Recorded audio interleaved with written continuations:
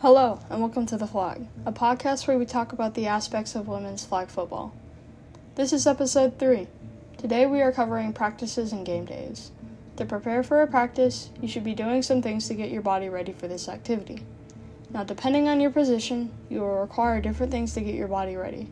For example, a center should be training their body by lifting weights, and a QB should do exercises that help with their arm strength and mobility.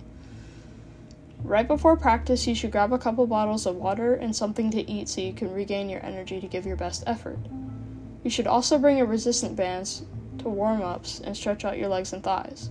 If you don't, you risk cramping up later in the day, and trust me, you really do not want that. To prepare for a game, you should give it all in your practices, and bring more snacks and water if you have more than one game in one night. Again, bring the resistance band because you're getting your arms and legs ready to do a very strenuous activity. Is key to performance. In games, you need to stay hydrated, so whenever you can, always drink water. At halftime, it's a good idea to eat something, and if you have time, stretch.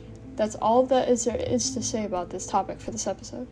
Thank you for watching, and I will see you guys in the next episode.